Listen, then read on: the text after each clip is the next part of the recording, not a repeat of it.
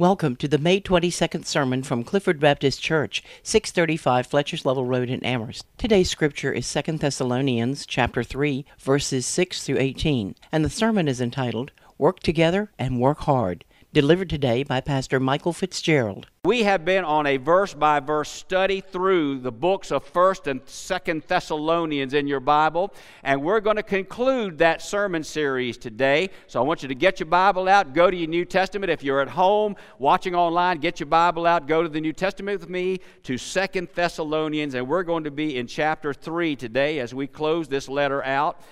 This is a letter of instruction and guidance that the missionary Paul sent to a brand new church of brand new Christians in the European city of Thessalonica.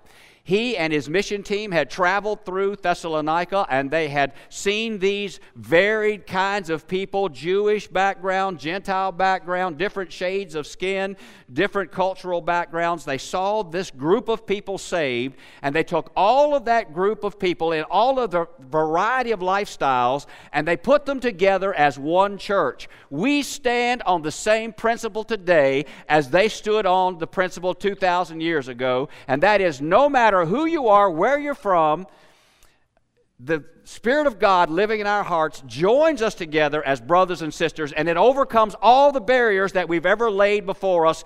All the barriers are gone because Jesus joins us as one body. Amen? That's true for us. It was true for Thessalonica. It is true for us today. Now, as I think about Paul writing these letters to the church at Thessalonica, he would have loved to have stayed there and guided and pastored those churches for a period of time. But he and his ministry team in Thessalonica were hated by the city leaders. They did not want churches there. They didn't want a Jesus movement there. And so they persecuted and punished this mission team and finally completely ran them out of the city of Thessalonica. They had the command to never return. They were persecuted out of the city. So from a distant city, Paul writes these two letters of instruction and guidance for the church at Thessalonica. He probably thought, in his human mind, I'm doing the second best thing I could do. I would have loved to have stayed there. The first thing I could have done and should have done was to stay there in Thessalonica and pastored that church personally and raise them up in the Lord. So writing letters from a distant place is the second best thing I could do.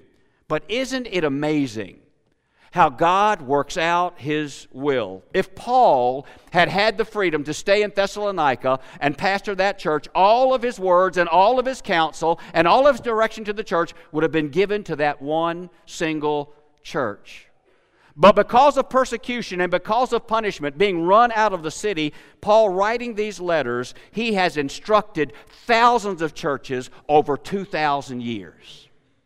Isn't that amazing when you think of it in terms of what God has done through persecution in a man's life? God in His infinite wisdom took a bad thing and made it a very good thing.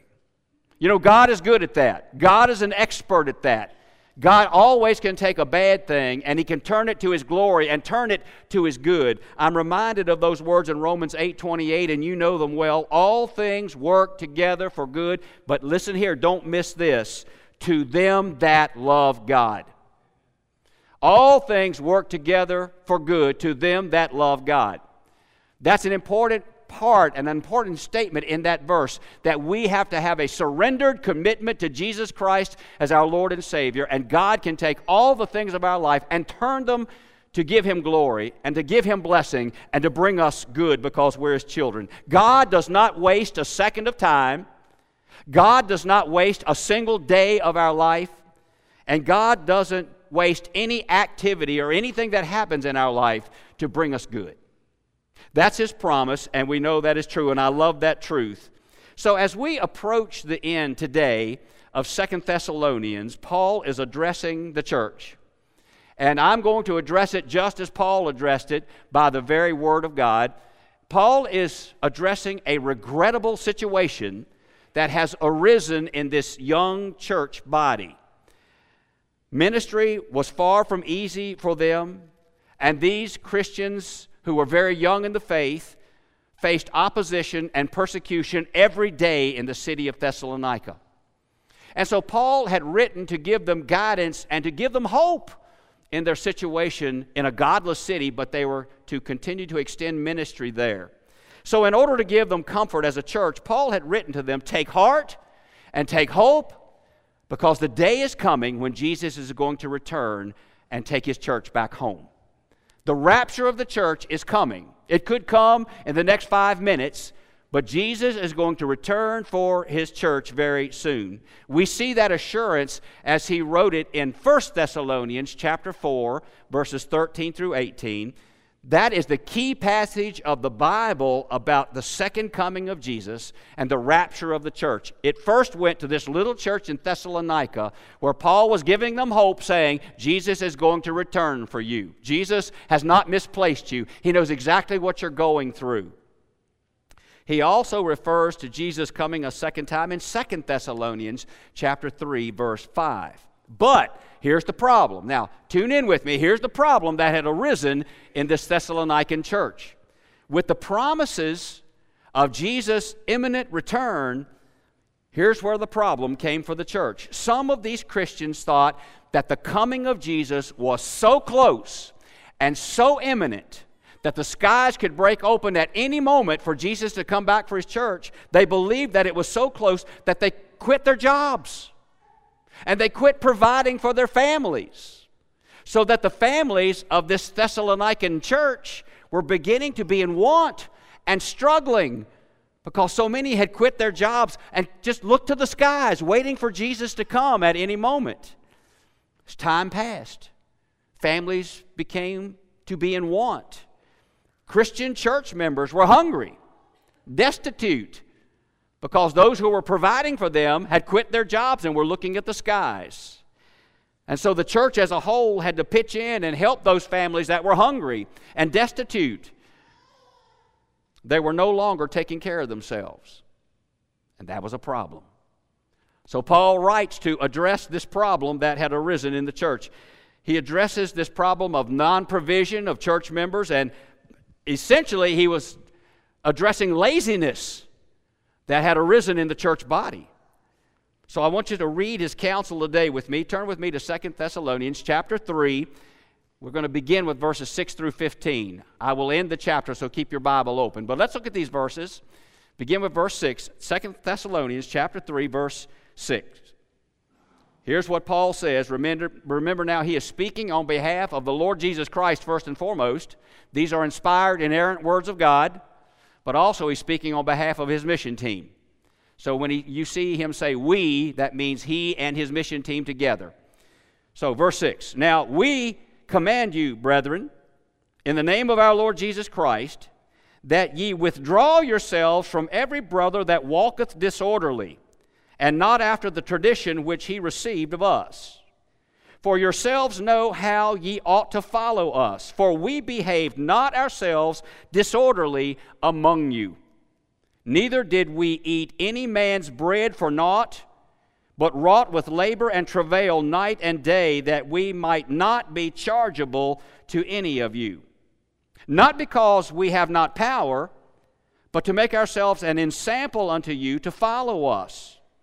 For even when we were with you, this we commanded you, that if any would not work, neither should he eat.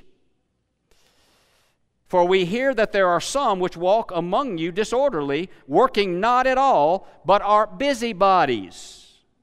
Now them that are such we command and exhort by our Lord Jesus Christ, that with quietness they work and eat their own bread. But ye, brethren, be not weary in well-doing. And if any man obey not our word by this epistle, note that man, and have no company with him, that he may be ashamed. Yet count him not as an enemy, but admonish him as a brother. Let's stop there. May God bless these perfect words that come from the very heart of God through the pen of Paul. What we're seeing here is Paul dealing with laziness in the church. Go back to verse 6. For we command you, brethren, in the name of our Lord Jesus Christ, that ye withdraw yourselves from every brother that walketh disorderly, and not after the tradition which he received of us. I defined tradition last week in the sermon. The law of God that's laid out for them to hear and understand. So as we see these words, we know that indeed God is giving a word to this church that's going through a laziness streak. I want you to underline the two words in that verse, command and disorderly. Now, other translations say brothers who are disruptive, irresponsible, idle, lazy. So other translations bear out those words. The great missionary is writing to the church, I am sending you and giving you a command of the Lord Jesus Christ. Now, command, that word is a military term. Just as the general commands his army, the same connection there. And what Paul is saying is, I am an officer of the supreme commander of the army of Jesus Christ. So I'm passing a command that comes from the head. I am the messenger passing a command to you from the Lord, and you will listen to me because the command is from him. My command is coming from the king. And I want you to hear what I'm saying to the church. Here's the king's command, church. Separate out lost, lazy people from among you. Laziness, according to the Word of God, is not as an act of God. It is not of God. It is not from God. Laziness is not from God within the church body. That's what Scripture is teaching us. So Paul says our mission team didn't teach any believer among you while we lived there. We didn't teach any of you to be lazy. That's the last thing my mission team did, was to teach the church body to be lazy. Verse 7, Paul says, when we were with you there in Thessalonica as a mission team, my mission team didn't behave that way. All of the missionaries who were with me, including myself, we worked very hard. We made our own way among you. We ate our own bread. We paid for our own shelter. We didn't ask the church to do anything for us because we wanted to teach you that laziness is not a part of being a Christian. We gave you a good example of what being a child of God is. Again now, we know that this is Paul's personal testimony. Look at verse 8. 2 Thessalonians 3:8.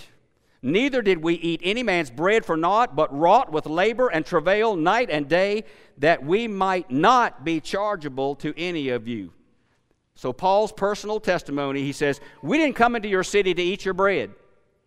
We didn't come into your city to take an offering of money to bolster our own purses. But rather we came to work hard to teach you the love of Jesus. We worked day and night to pay our own way, to show you and to teach you that people of God are hardworking people and that we take care of ourselves. Look at verse 9. Not because we have not power, but to make ourselves an ensample unto you to follow us. Paul's saying all ministers of the gospel have the blessing of God to be supported by those to whom they minister. Believe me, Clifford Baptist Church, you have ministered to my family well, providing for our needs over many, many years. You provided us a home. You provided a way for 2 children to get through college. You provided every meal. You provided for my family extremely well. That's a gift of God to the pastor's family. And Paul said that is a right that the pastor can expect from the church. That's a godly functioning of the church, to take care of the leadership of the church. But Paul says, we didn't come into your city to eat your bread. We could have rightly asked you to feed us. It's a godly thing for the people of God to support their leadership, but we missionaries chose to be an example of hard work for you. So we laid aside our right for you to take care of us so we could show you that we worked hard to stay there with you. Now, you might want to underline verse 10. This is a key verse here in this passage. It's straightforward. It doesn't pull any punches. It's a definition and an exposition of tough love within the church body. But it is still truth for the day. God's truth does not change. So verse 10 says this, for even when we were with you, this we commanded you, that if any would not work, neither should he eat. That's pretty tight, isn't it? That's right out there. There's no way that you can explain that away. Laziness will not be supported by the church, and that's exactly what Paul is saying here. Even Paul says, when we spent time with you in Thessalonica, we taught Christians to work. Again, if you look in that verse, you'll see the word command, the military term. I'm passing to you the very word of the Lord Jesus Christ. We commanded God's guideline to the church. Do not reward, do not support, do not enable laziness in the church family. If able-bodied, capable people refuse to work, well, Paul says, by the word of God, they won't eat. The expression of tough love. What are you going to do now? If you're hungry, go get a job. Feed your family. That's exactly what the Word of God is teaching this church and the church through the ages to do. Provide for ourselves when we're able-bodied and capable of doing that. Now let me qualify that. You'll notice what Paul says here in this verse is, if Christians will not work. What does that imply? That they can work. That they're able to get a job. That they're able-bodied, able to get out to get the work. And if they choose not to, well, then they'll just be hungry. But I want you to listen, in the church, there's a whole different matter here if a Christian brother or sister cannot work. In that regard, and in that case, all of the benevolence ministry of the church is to apply to those people, to that family, to that one who cannot work. We are commissioned to take care of those who cannot be productive. That is absolutely true. If that is the case, then we pulled in the full weight of our ministry to help people. But there's a huge difference in the Bible between those who will not work and those who cannot work. Do you see the difference? There's a huge difference there. In fact, in verse 11, Paul says Christians who are not working have way too much time on their hands and they get into trouble. Look at verse 11, chapter 3. For we hear, so here's the mission team in a foreign location, but they're getting word from the church, for we hear that there are some which walk among you disorderly, working not at all, but are busybodies. So some non-working, non-productive, not feeding their families, church members, doing zero, have time to kill, and they have become a busybody. Now, I've looked up that word. It is in most of our translations, the word busybodies. Basically, that means a person who is absolutely non-productive, and in that state, they get into trouble. You know, there's an old saying that idle hands are the devil's workshop, and also idle lips are the devil's mouthpiece. There's truth in that. The Greek word for busybody means simply a time waster. A person who sits around and wastes the time of the day, which could be put into productive things. They refuse to do labor, and because they have all this time on their hands, they start to meddle in other people's business. And so they become counterproductive rather than productive. They're bringing problems in the church, themselves being the first of the problems, and then their busybody activity being the second problem that develops in the church. So instead of working with their hands, they start to gossip about all the other people in the church. Paul says you're using your time terribly. Rather than being productive, you're being counterproductive in the church. To invest in worthless things. To spend the day not being productive. To throw away valuable time. I want to tell you, friends, that's dumb. According to the gospel of Mike Fitzgerald, that's just plain dumb. To waste your time. You know, I've had to correct many people over these last months. Folks who say, I'm so glad that you're retiring. I'm not retiring. I'm not going to waste my life in a rocking chair. God is just repurposing what I'm going to do. I don't know all of that what it is yet, but I do know He's going to send me out to the field. I know it. But I know that God has a use for me. And I will be useful to Him till the last breath I take. My prayer is that for you as well. Let's be useful for Him. But to throw away valuable time, wasting time, that's dumb. You know, it's hard for me to believe, but this is absolutely true. In the very recent past, somebody online has stolen my identity as a pastor and emailed my church family saying, I need $500, send it to me now. And they give some phony address, so you'll send your money to somebody who's going to steal it from you in my name. That just makes me angry to think that someone would use me to steal from you. What a waste of time. You know, it's amazing to me. I know that person. I can hardly turn a computer on. But these people are geniuses on computer to be able to do that kind of thing. But as far as I'm concerned, they're a genius with a computer, but they're dumb as a rock to steal from you in my name. What a waste of time. What a waste of a life that they would do such a thing throughout the church body. Verse 12, Paul says, church, Jesus' command through me is to quietly, diligently, honestly work and provide for your own family and eat your own bread. And here's the word for the church that is still in effect. Look at verses 14 and 15. And if any man obey not our word by this epistle, note that man, and have no company with him, that he may be ashamed. Yet count him not as an enemy, but admonish him as a brother. So Paul says here, I want you to note laziness in your congregation. I don't want you to hate these church members. I don't want you to hate your brothers and sisters. They're not your enemy. But just don't support their laziness. You don't have to be mean to these people. They're your brothers and sisters. But don't enable their laziness. Don't enable their non-productivity. Don't support that. Correct them and direct them as brothers and sisters to get out and to do the honest work that God has given them the strength to do. So they can be productive in the church, productive in their family, and they can eat their own bread. So listen, this is not a passage of rejection within the church family, but rather it's viable church discipline. The church still needs discipline. And this is viable discipline to the church in that day, and it still applies today. Paul didn't want people to starve. Paul didn't want the church to have to pool their money to take care of people who could be out there having their own job. The key verse is really verse 13. Look at that verse. Verse 13.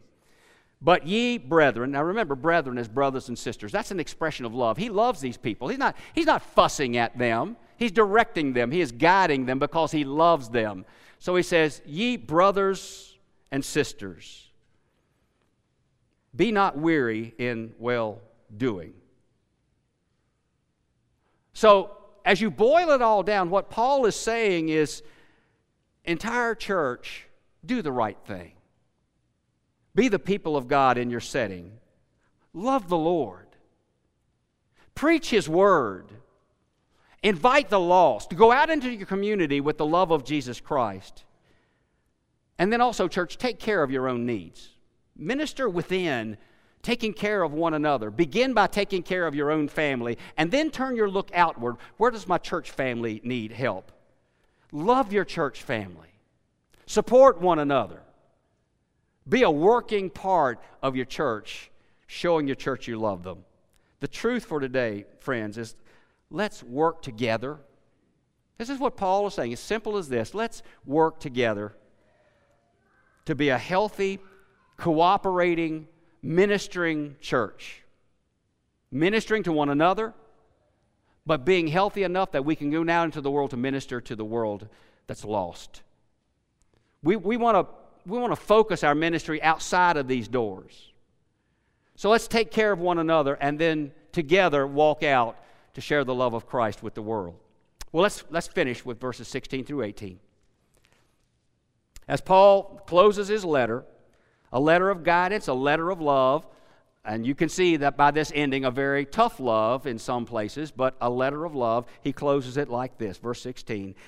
Now the Lord of peace himself give you peace always by all means. The Lord be with you all.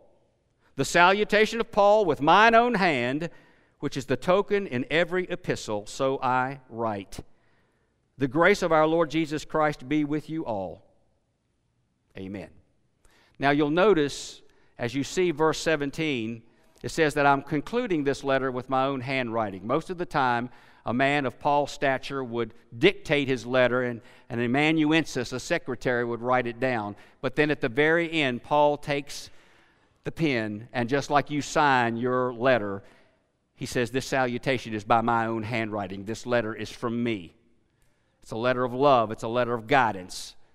It's a letter to guide your church into the truth of the Lord Jesus Christ.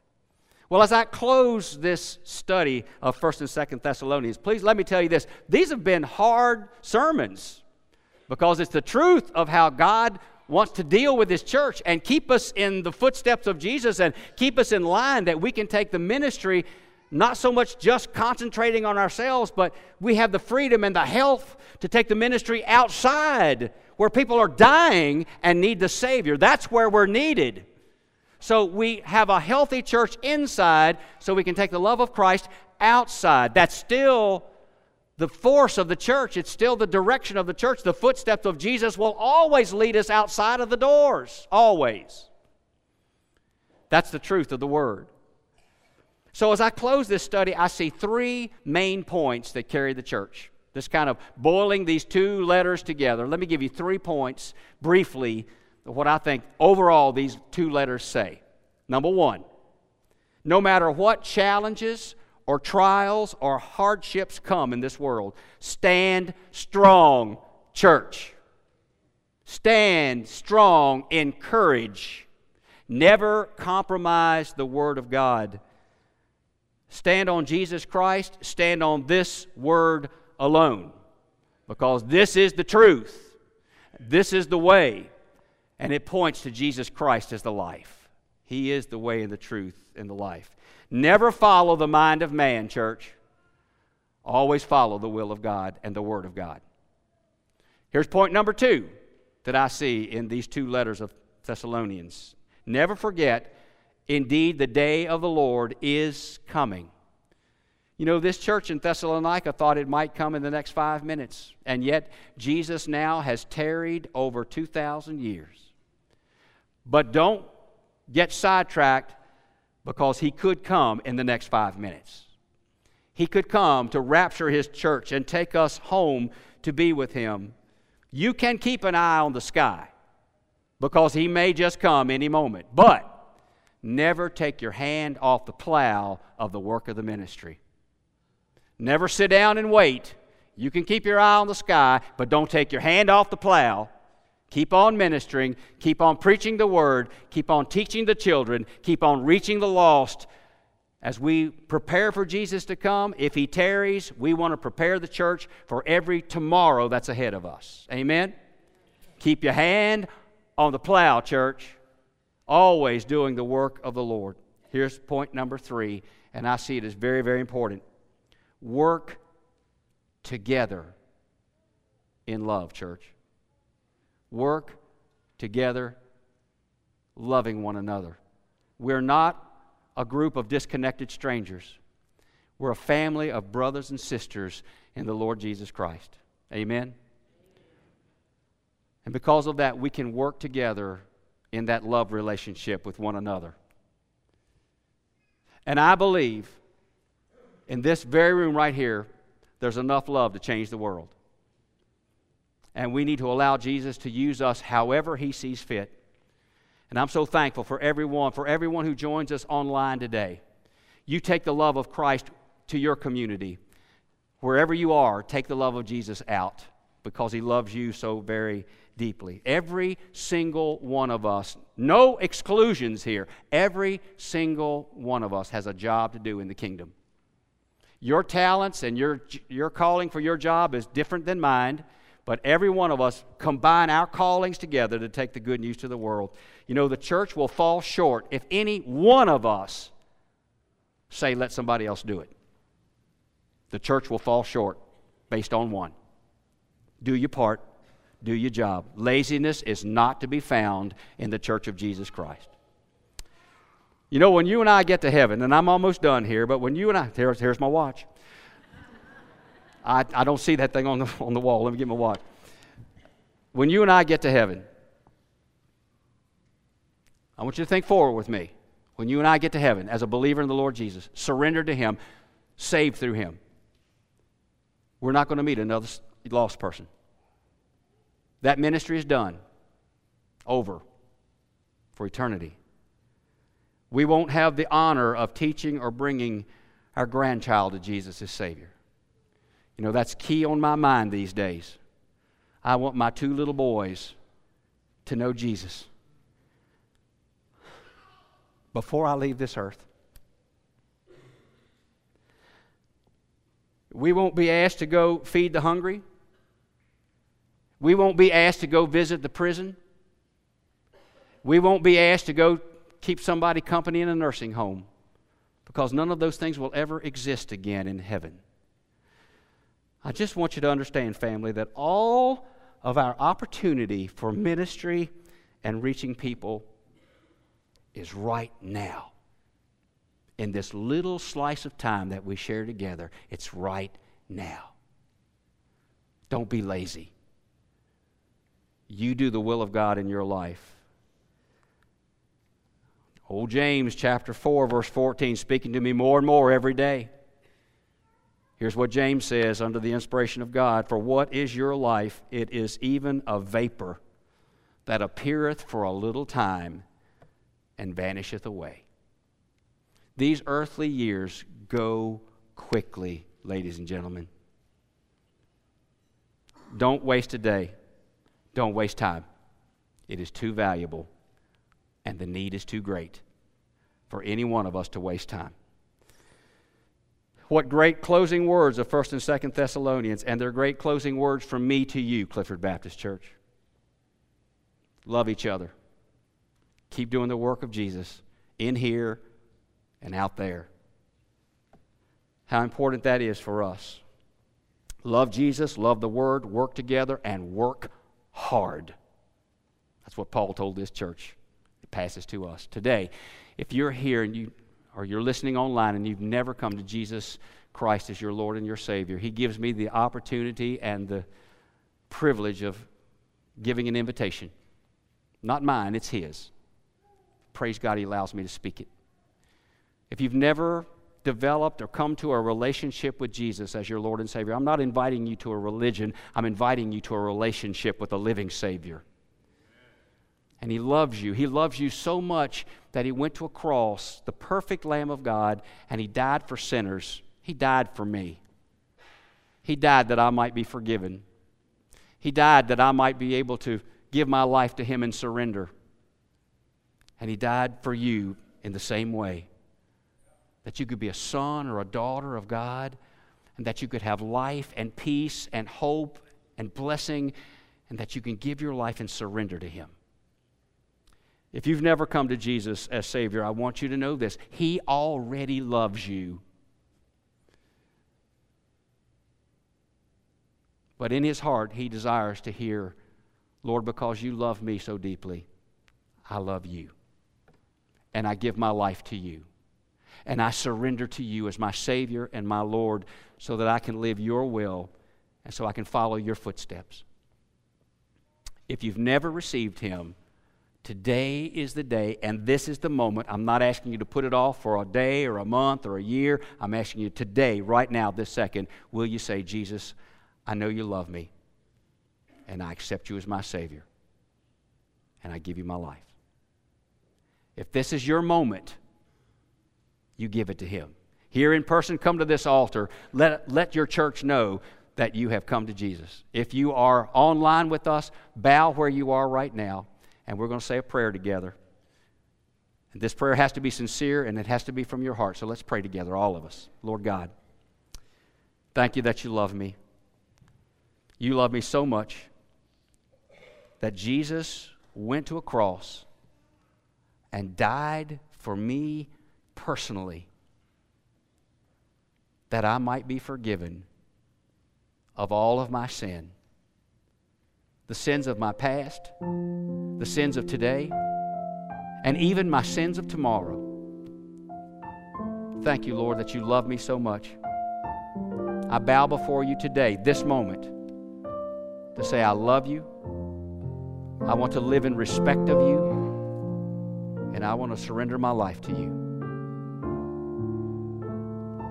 Thank you for allowing me and adopting me to be a son, a daughter of God. Father, if that prayer was spoken from a sincere heart, a person who truly knows they need you and need that relationship with you, today, this moment, their eternity is changed. Perhaps someone in the world has prayed that prayer, and I will not meet him or her until eternity comes. But I trust in all faith, Lord, that you will reach out and touch that life and save him or her. Father, for my brothers and sisters here, I thank you for this day and this tough passage, Lord, a passage of tougher love. And yet, Lord God, I pray that you will help us to love Jesus and love one another. Love your word. Stand on it without compromise. And leave this place to claim the world for Jesus Christ. I pray your blessing and your miracles as Clifford Baptist Church continues to serve you. We love you, Lord. We thank you. Church home, whatever the need, bless us in these moments in Jesus' name. Amen. Clifford Baptist Church invites you to join us for worship every Sunday morning at 11 a.m. For more information about our church, please call our church office at 434-946-0555.